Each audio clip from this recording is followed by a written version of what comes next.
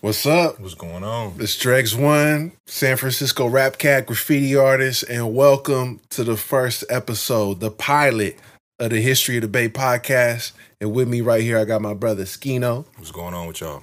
This is one of the producers of the show, along with DEO, when we're live here at Official Business Studios. We got my man King Said of MVP Productions behind the lens. And also special shout out to the executive producer, Whitney Chanel, behind the scenes making things happen. And thank you for being here with me today, my brother. Of course. Had to pull up, it's the pilot, man. So we getting everything straight and ironed out right now. So yeah, iron out all the kinks, all the technical issues. Talk about it. And the reason that we're doing this is, in case you didn't know, the History of the Bay series I've been doing on Instagram and TikTok been blowing up. It's been doing really well. People have been asking me for a podcast, and I want to expand on the platform and give people a chance to connect with some of the artists that I've been talking about directly, And we've talked about this on other pieces of content, other segments.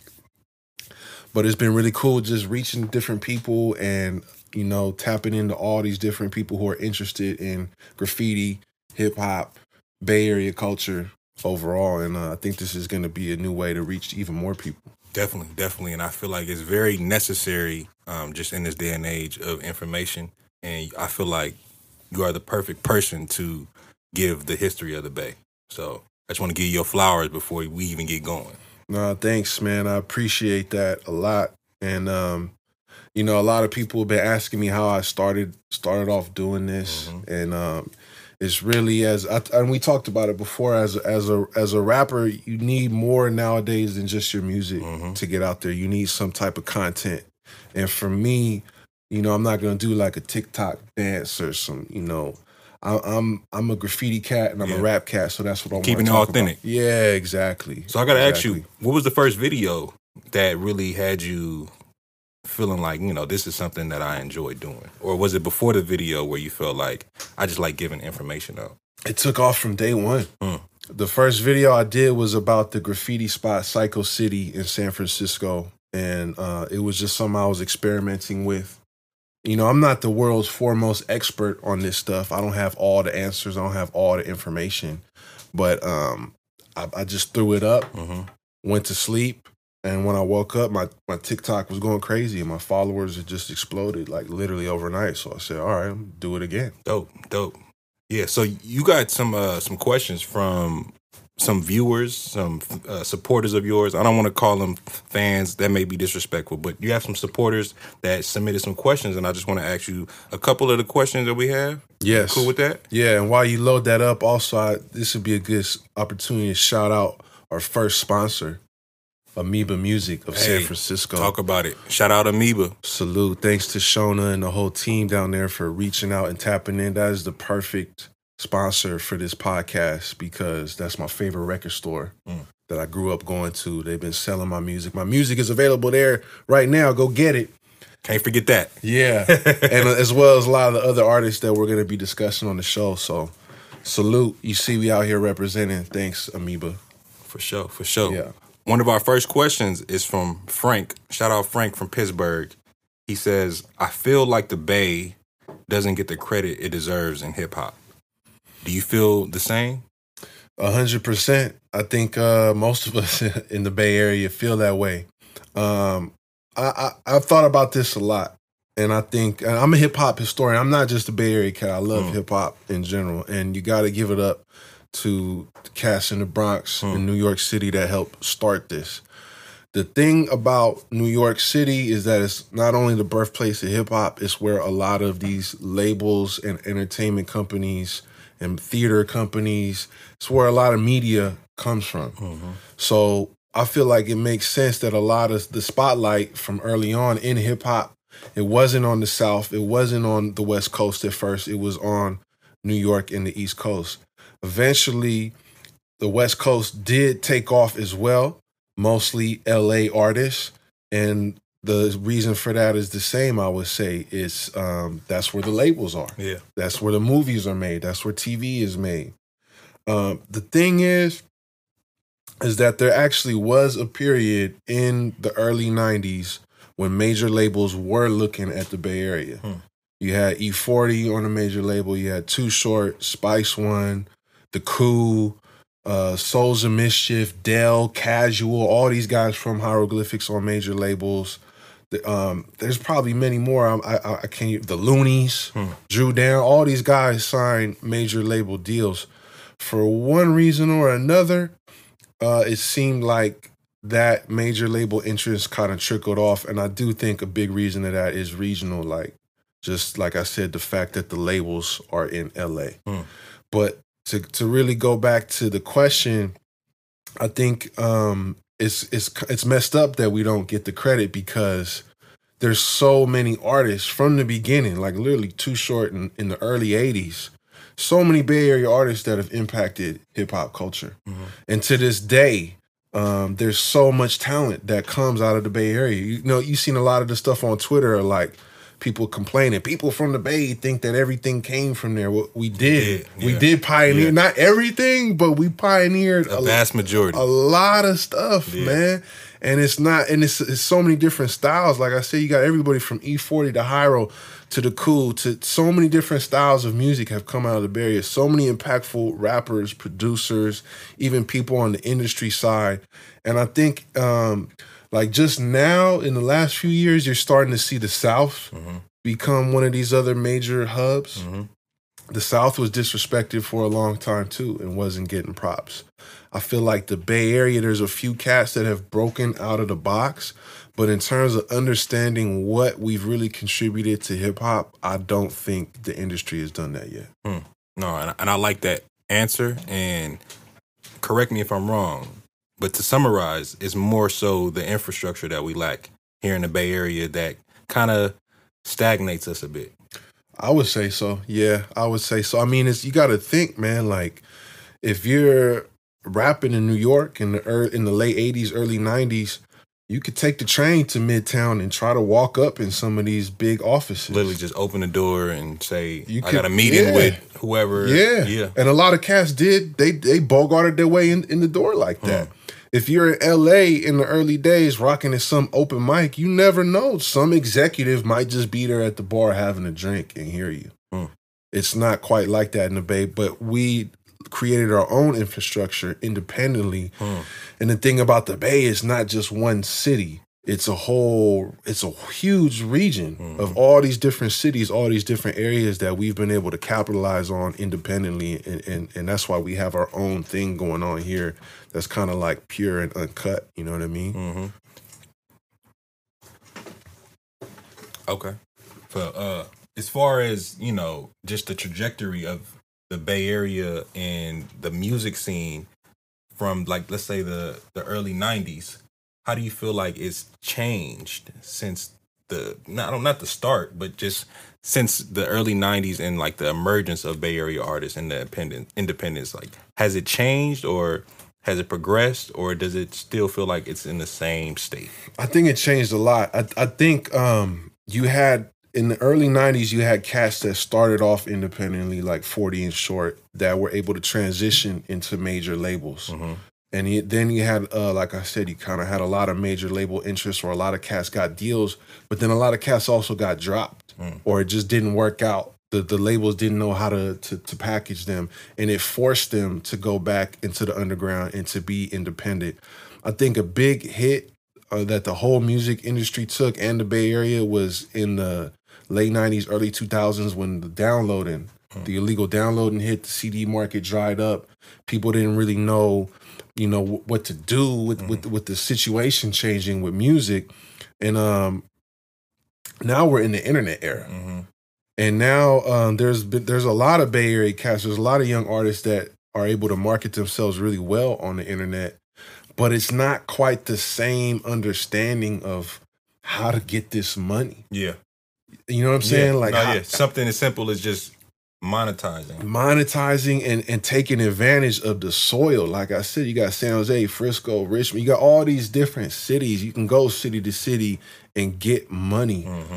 Not just on the internet. Yeah. And also the whole idea of like being a tycoon, being like a Master P or like a 40 or a JT the Bigger Figure. I feel like that aspect is kind of lacking a little bit I mean, like the self-sufficiency of the it. self-sufficiency and the business tycoon, like that industry mind state of not just, all right, I'm gonna rap and get some streams and get some shows, and like, nah, how am I gonna build an independent empire? I don't think there's too many cats thinking like that nowadays. Right. And just to segue into just the overall art of hip hop, you know, because you mentioned you're a graffiti artist, and for the people that do follow you, they know you're a phenomenal graffiti artist. Can you pinpoint a moment in history where hip hop and graffiti intersected?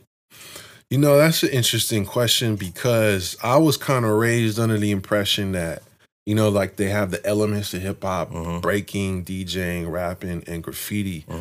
I actually learned not too long ago that was actually kind of a concept that came after. It was kind of a marketing thing around some of those movies that came out, like Wild Style and Star Wars. They were like, oh, these kids are breakdancing. Oh, these kids are DJing. All right, let's just kind of all put it together under this hip hop thing. But it kind of all makes sense anyway, because graffiti and rap, it's just urban expression.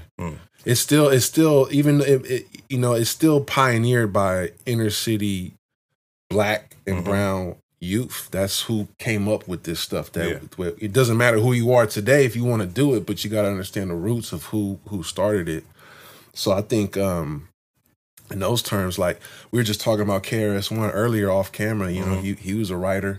Fat Joe was a writer. There's a lot of cats that dabbled in graffiti that took the approach to rap. Okay. Yeah. So when was the first instance or your first memory with graffiti, or just even testing it out, seeing how your pen worked? When was your first instance?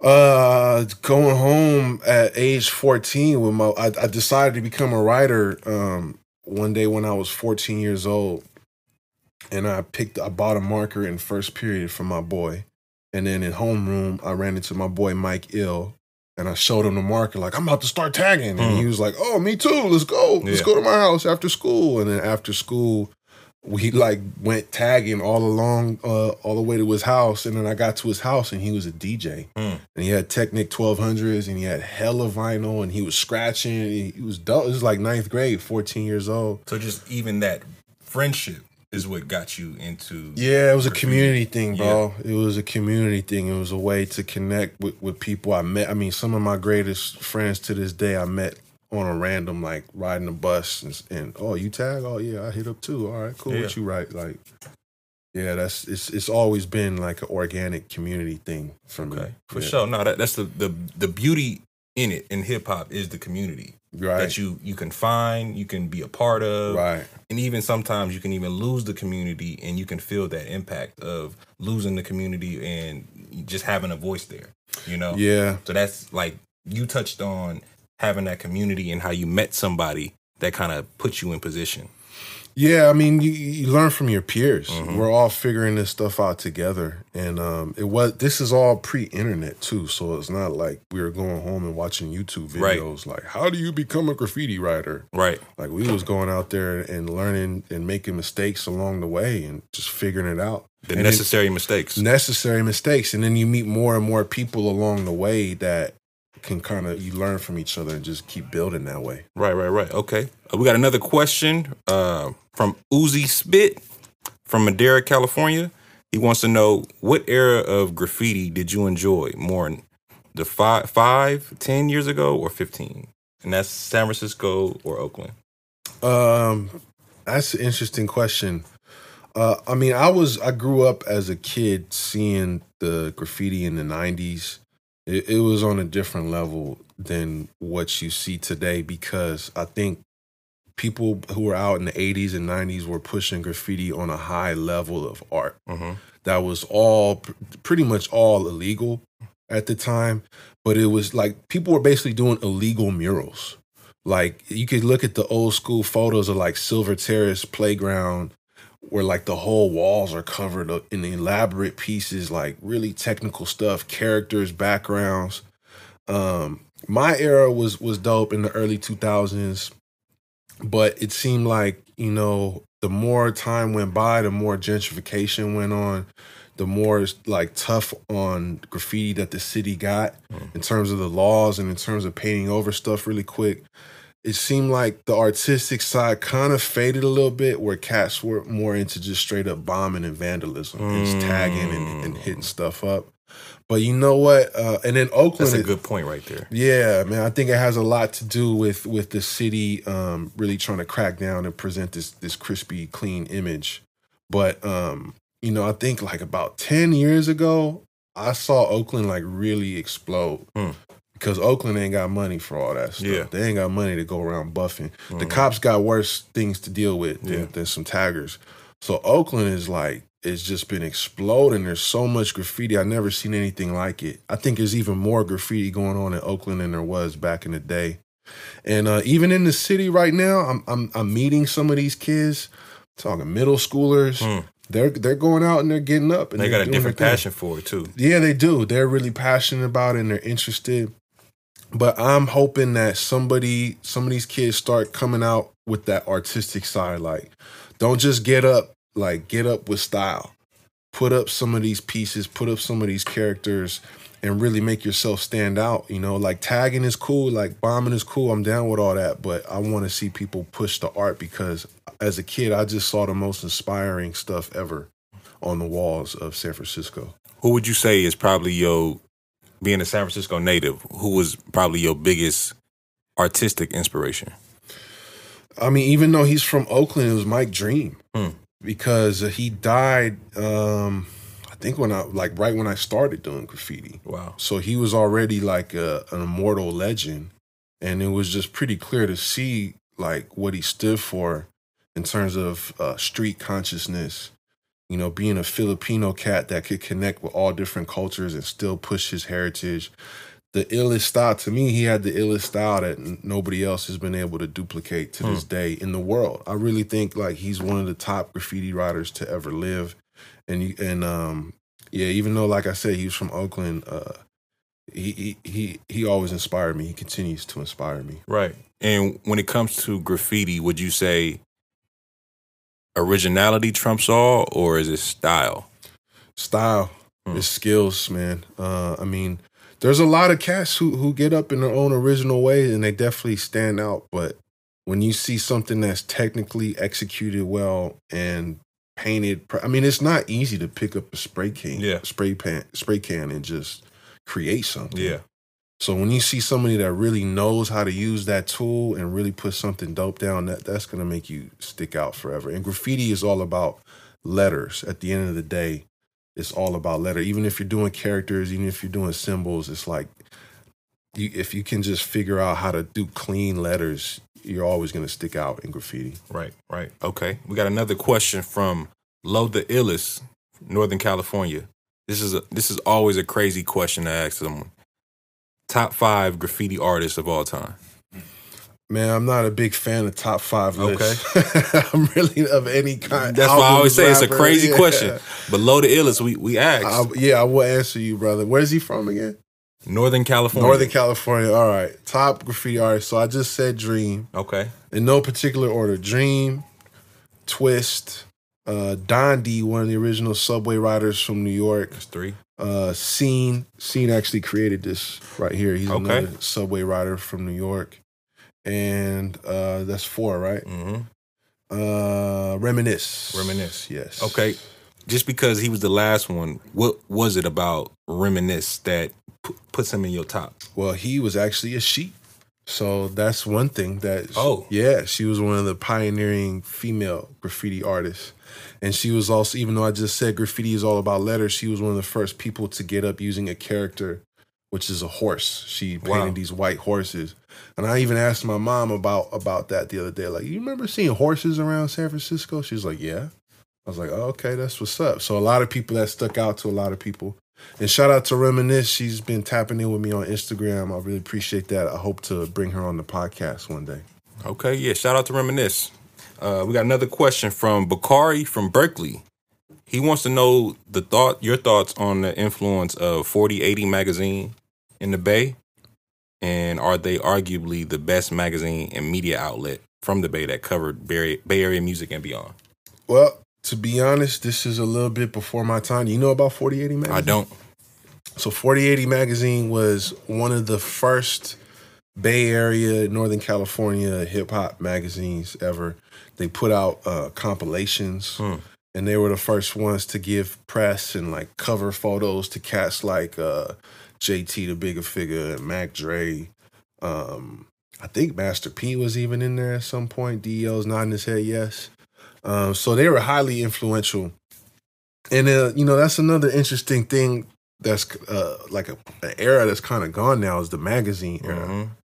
Like the Source. And, Double XL is still around, but it's not what it used to be. Yeah, they even had like Word Up magazine and... Yeah. So Murder Dog, I was just going to say Murder Dog was another one. That was one I was more up on. Did you ever read Murder Dog? No. That's a crazy name, right?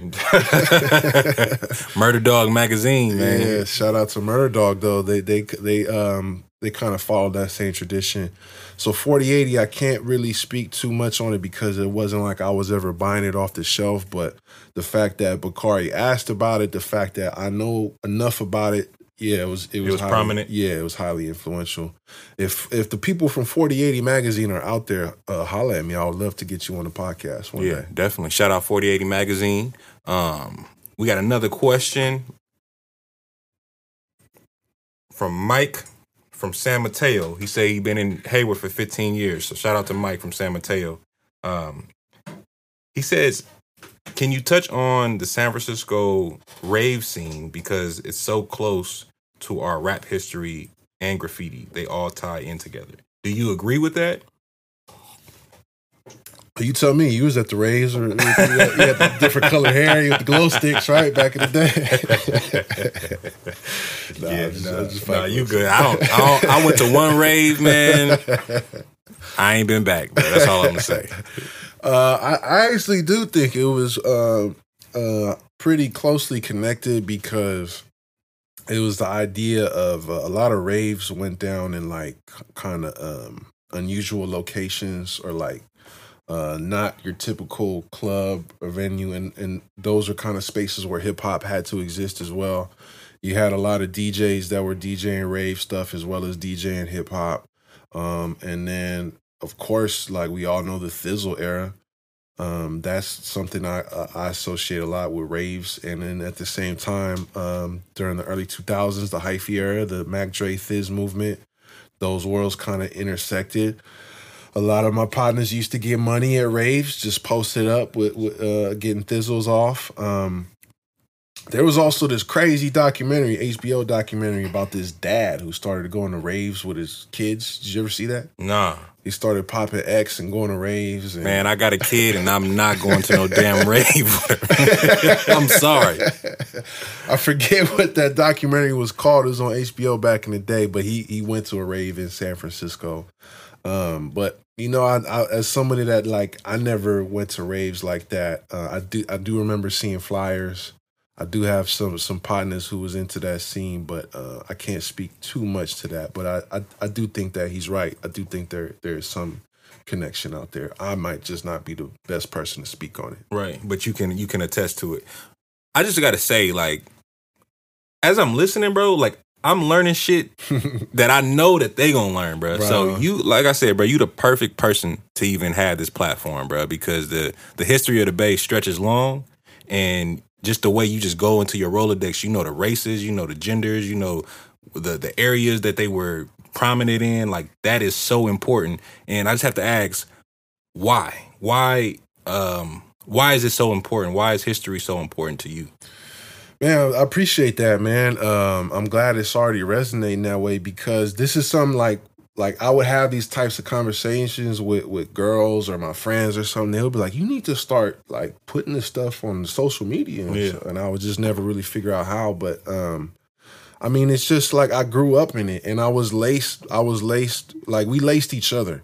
My partners and I, we laced each other. We put each other up on different stuff. And it was like almost a competition because it's not stuff that you could just go into Target and get. You can't just crack open a book. This is all pre-internet stuff. Like, if you ain't knowing, you ain't going. Yeah. And so I had cats around me that their older brothers would be like, here, listen to this. Or like, You know, you would meet certain people, and I just grew up in it, man. Like before I knew what UNLV, the rap group, was, I saw it written on the walls in my neighborhood. And then I put two and two together years later, like, oh, that's what that UNLV thing meant. Like, so that's why it's important to me, because it's really just my life, bro. And it's just something I'm interested in, something I'm really passionate about. And now I'm understanding, like, it's all about how to make a living off your passions, man. That's all I want to do. Yeah. So if I can share this with people and inspire them to do the same, then cool. You know? No, that's beautiful, bro. Just because as I'm listening to you, you asking me, like, have you ever heard of this? Have you ever heard of that? And I'm like, nah, but you explaining it to me, and I'm like, now I do. Yeah. You know, so that we need people like you, bro. And just first and foremost, like, what would you say is like the most historical part of the Bay?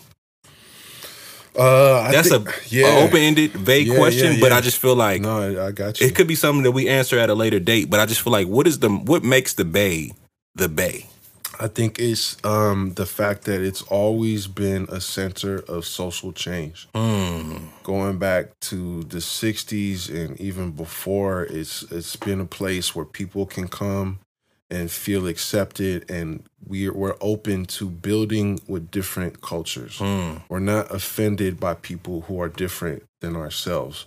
There's literally anything you could want is out here. Anything that you want to get into is out here. Any language, any type of culture you want to be around, you can find it in the Bay. And since it's such a closed area, like, we all found a way to coexist together.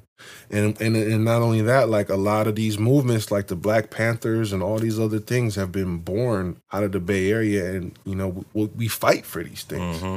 You know what I'm saying? It's not something that has died. It's like something that past generations have fought for, and current generations are still fighting for. So would you say there's not necessarily no historical moment greater than the other? Oh, you meant one moment? Not necessarily, but just from your answer, it just sounds like everything played a part in who we are right now. Yeah, from man. From the social change, the social constructs, to the hip hop, to the food, to the migration. You know, just everything that's happened in the Bay Area is the most important part.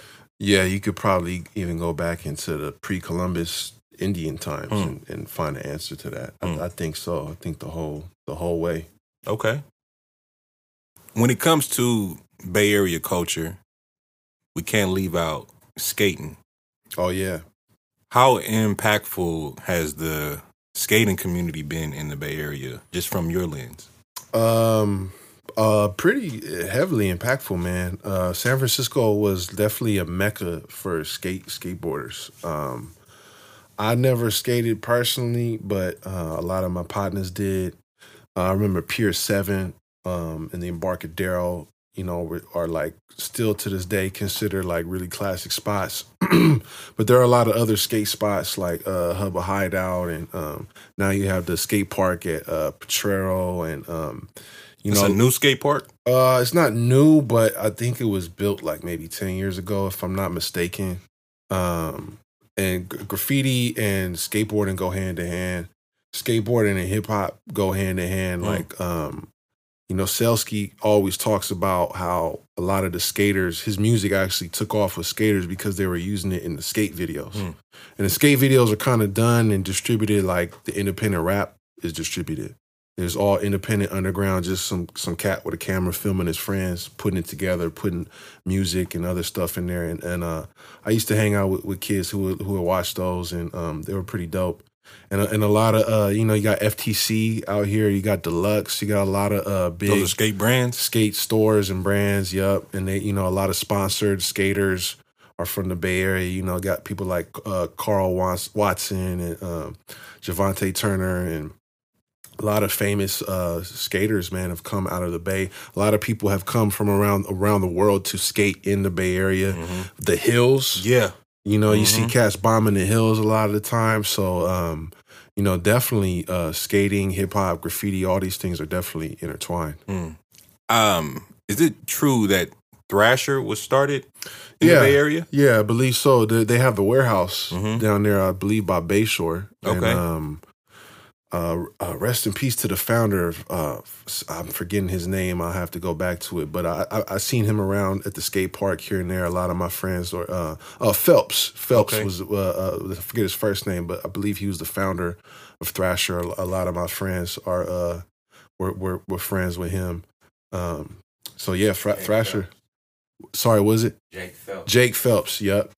Rest in peace to Jake Phelps. Yep, he was a real Frisco cat. I definitely seen him around here and there. So yeah, it's Thrasher. Again, another thing we was talking earlier. We think everyone from the Bay thinks everything started here. A lot of stuff you did. A lot of people walking around with Thrasher on their hat or on their shirt don't know that. Yeah, it started out here in the Bay. Yep. Yeah. Nah, that's definitely just impactful in itself. Just that's 3 different cultures we just named. Just hip hop, graffiti, skateboarding. You know, as far as the cities go in the Bay Area, do you feel like they all have their own specialty? And if so, what are they? Like when it comes to, let's say, the biggest cities, San Jose, San Francisco, Oakland, Vallejo. Nah, man. I think it's all part of the culture. I mean, I guess graffiti is not as big in certain places like Vallejo or like I don't know, certain pockets, just because of the demographics. Like, you know, Frisco, there's a whole bus line. You could go around hitting up, bombing. Yeah. But Oakland graffiti, as I said earlier, that's off the chain. San Jose, a lot of cats get down there. But I think pretty much no matter where you go in the Bay, you'll find somebody that does one of the things we just discussed. Yeah. Okay. I can't say if it's a specialty or not. Okay. You got another question from Daniel P. from San Francisco.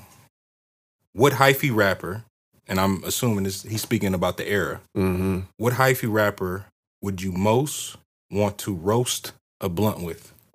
Well, I haven't smoked weed for like a year. So, man, if I would, he like, man, they gonna put me under the table. Yeah, and to keep it real, when I was smoking, I wasn't into sharing like that. I was rolling to the neck. Yeah. Man. But I guess, like, if I just had the opportunity to chop it up and chill with anyone from that area, it would probably be Mac Dre. Okay. I was really going to ask you, this is a personal question.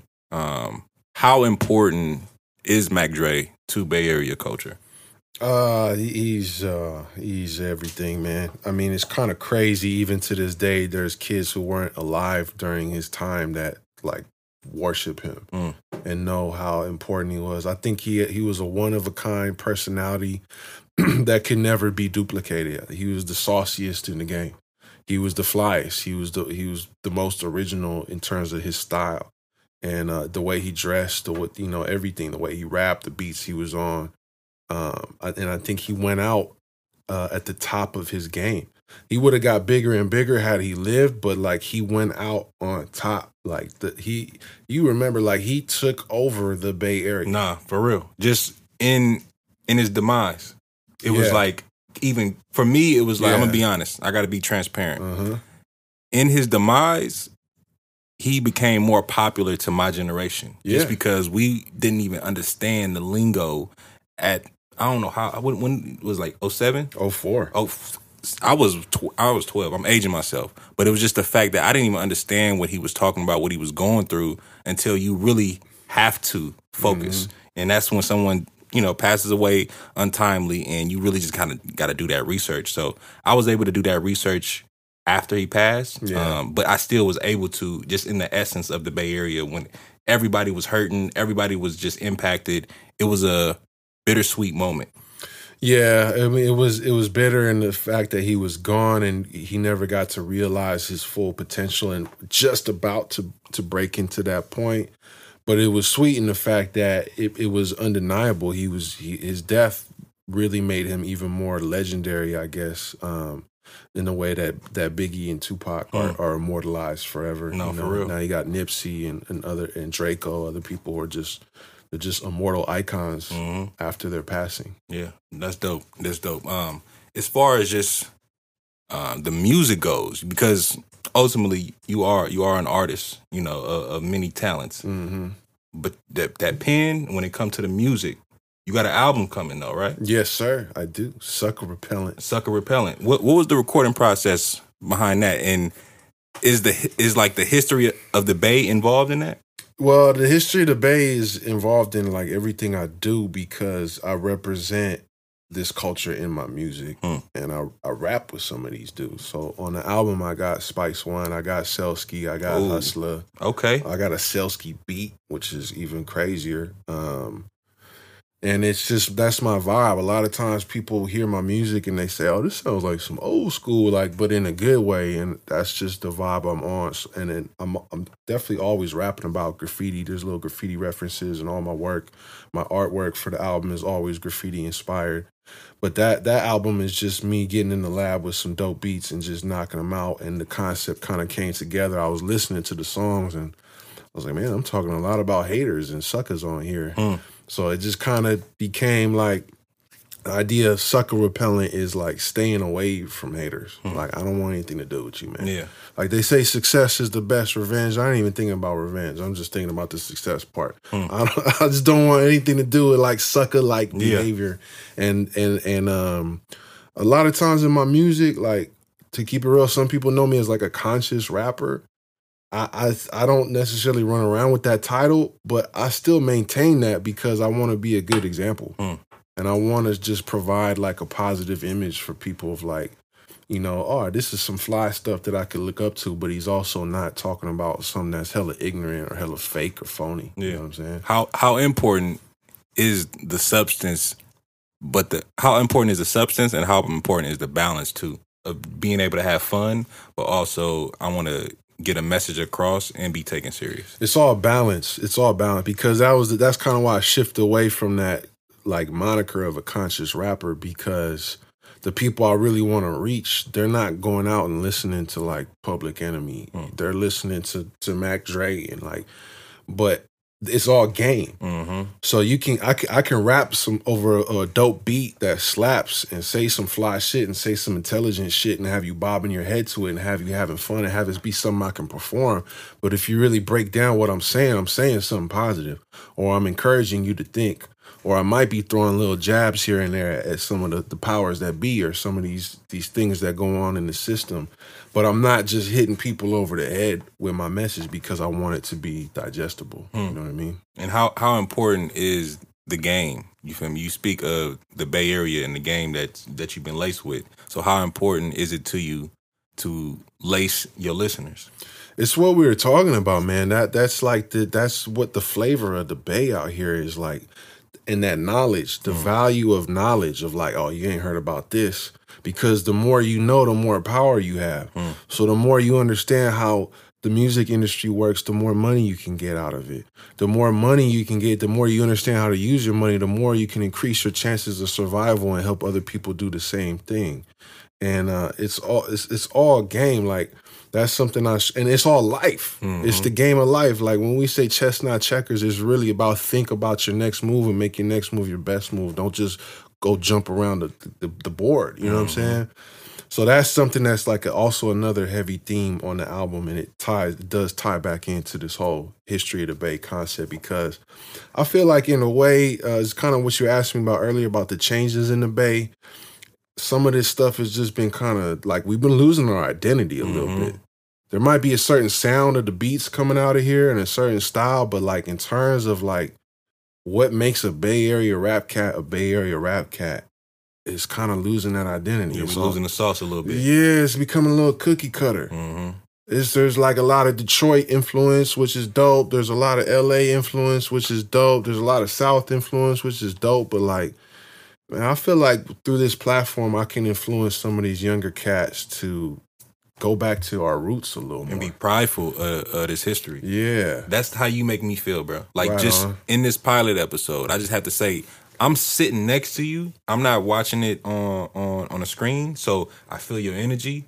And it just makes me even more prideful of just being a nigga from the Bay, being Thanks, a nigga man. from the city, but also spending time in the East Bay, because it's like, as a San Francisco native, I didn't appreciate the East Bay at one point. Yeah. Until I got older, and I'm just like, it's a lot of the same shit going on. Yeah. We just kind of blind to it if you've never been there.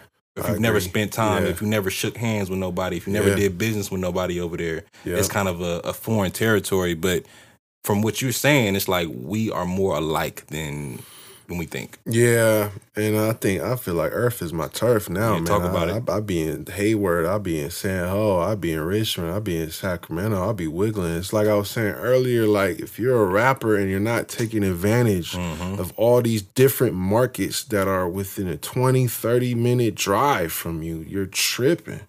Like get off the block, man. Go out there and shake hands and kiss babies, man. Go wiggle. Campaign, man. Go campaign, man. Yeah, for real. Yeah. You got a date?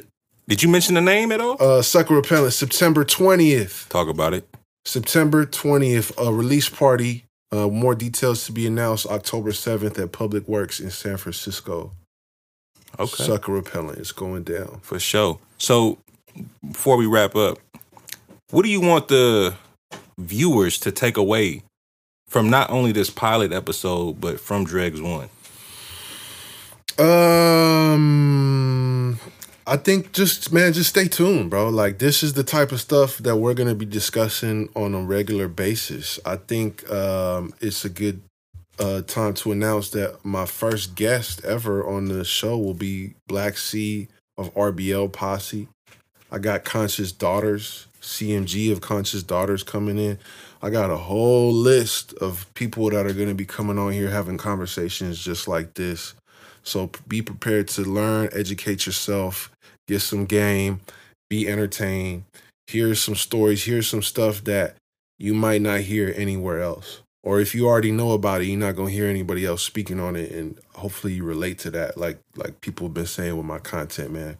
It's either going to bring you back to the stuff that you had experienced or it's going to put you on to a brand new experience. Yeah. We ain't got no time. We got a little more time. We got a couple more questions. Hey, come on, man. Let's look at what do you say? We got Justin. Justin from Alcatraz. You from Alcatraz, Justin? Shout out to you. Damn. I was hoping you would talk about any experiences you had on the punk hardcore scene and its involvement with Bay Area graffiti. Yeah, I bet you didn't know I was in a punk band. Really? No. You had to play the drums. Nah, it's kind of similar to the rave scene. Like there is a mix punk rock. I do listen to some punk rock, like not a lot, but I listen to a lot of rock and some punk bands, like old school Black Flag and stuff like that. But punk is independent as well. They put out zines. They put out their own album covers. They throw their own shows. That's kind of another genre of music that wasn't accepted by the mainstream. People couldn't understand it, so they had to perform wherever they could. And hip hop started out similar. I was actually sitting down with Andre Nicotino one day, and he was telling me how a lot of his early shows in the early '90s were at the punk rock clubs. That was the only place that would have them. Damn. And it would be kind of a crazy crowd. And then, there's certain people who are kind of mixed into both here and there, like it's all independent music. Yeah. And I think hip hop and punk rock, period, not just in the Bay, have a strong relationship because they kind of came around in a similar time in the mid '70s. Like a similar hustle, you would think? Yeah, independent is like not some stuff that's, some guy screaming and smashing on a guitar on the radio. Like that's not compared to like the disco era. They wasn't about to play that. You know what I mean? So they had to get it by any means, and they had to hustle independently. Right. So I think it is pretty similar. Okay. Another question we got Byron from the Excelsior 94112. He says, I would like a word or two on Joe over at the now closed Music Emporium on Ocean Ave and Mission Street. See, I'm glad we got to this. Rest in peace, Joe. Did you ever go to Creative Music Emporium? I feel like I've been there. Yeah, so right there on Ocean and Mission. Dude, I don't know how I found out about this store. I don't know if it's just because I drove by. I might have seen it. I remember reading about it. And you remember Youth Outlook magazine? Yep. I remember it was either a feature on the store itself or it was like a write-up on the Mac Dre Al Boo Boo album. And they said it's available at Creative Music Emporium.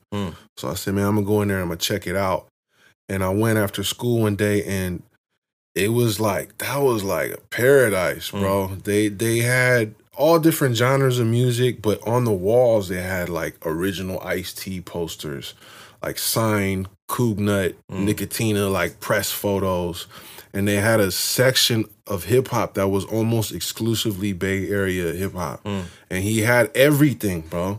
He had everything, like all original pressings, like rare albums, man. I bought Young Ed Time to Stack there. I bought Mac Dre, What's Really Going On. I still have that CD, never opened it because I knew it was going to be valuable one day. And Joe was like an expert, and he knew, and he dealt with all these people personally, and he helped them. He gave them a shot to get their music on the shelves, and he really loved music. He would be playing like jazz in there usually, but he was really knowledgeable. I could go ask him about any Bay Area artists, and he would know. And they were a little more expensive because it was a smaller operation, but I would try to go in there on the regular. And he actually gave me a break with my crew, Gas Mask Colony, when we put out our CD. He was very skeptical. He doesn't do consignments. He usually only buys CDs, but he's like, I'll give you a consignment, which is basically you don't make any money until the store sells out. So they hold on to your CD, and then if it sells out all the CDs, then they give you the money. If you don't sell out, then that's the end of that. Right. So I'm like, all right, bet, consignment, cool. We went and spread the word, and instantly we sold out. All the people went there and supported. And that's when he really was like, okay, y'all doing it. All right. And he bought the next batch he bought. So rest in peace, Joe. Sad to hear he passed away. The store closed. I would give anything to be able to go back to creative music, man.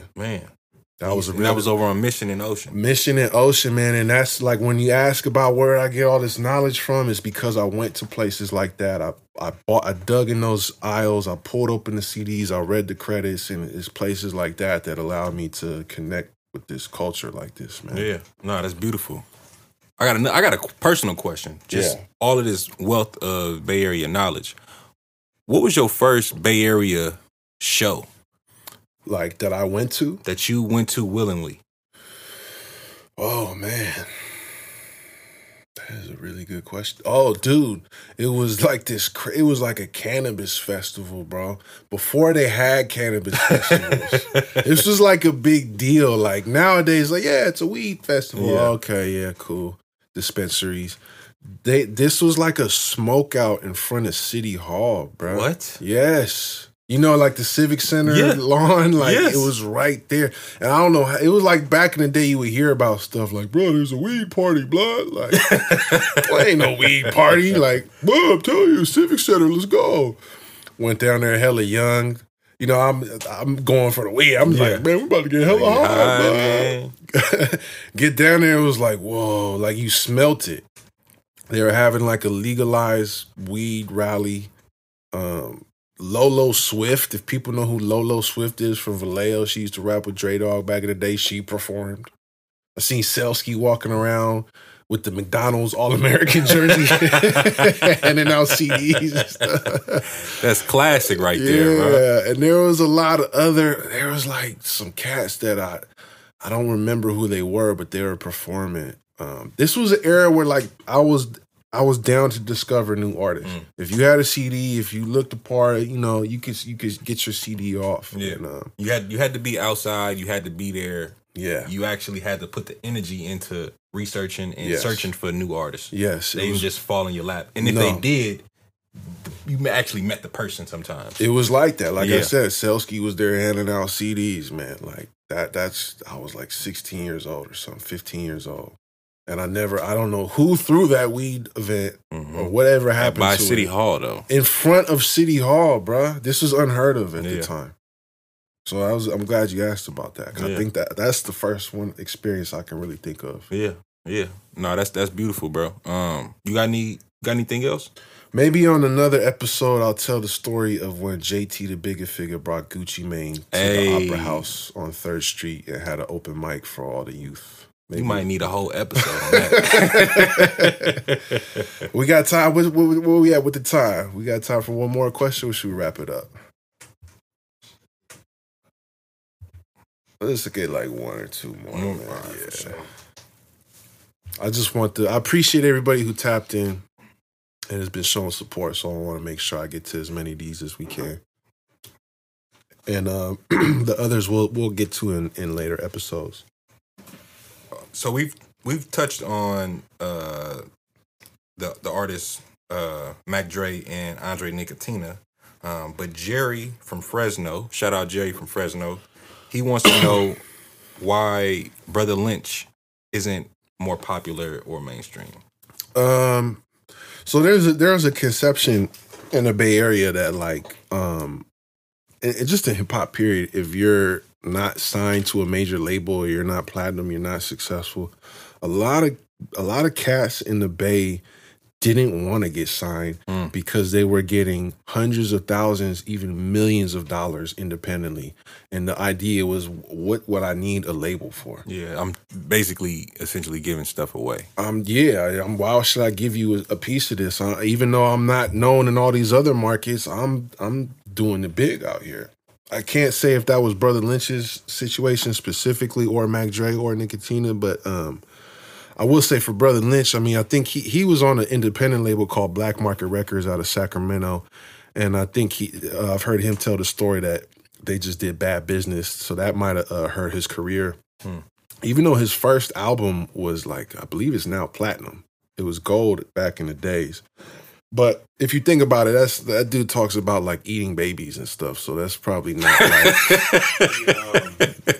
Also, he was signed to Strange Music for 3 albums. For Tech Nine? Yeah. Damn, I didn't know that. A lot later. Yeah, but that was also a big look. At the end of his career, he was signed to Strange Music. Yeah, damn. But I don't think I don't think you're gonna see him at the Kids' Choice Awards anytime soon, or like, it's not really a mainstream act. Yeah, it's not even where he want to be. Nah. For sure. But before we wrap up, I just want to say, bro, like this is gonna be a phenomenal, bro. Right on, man. You got a wealth of knowledge, and you ain't pulled your phone out one time, bro, to it's look off.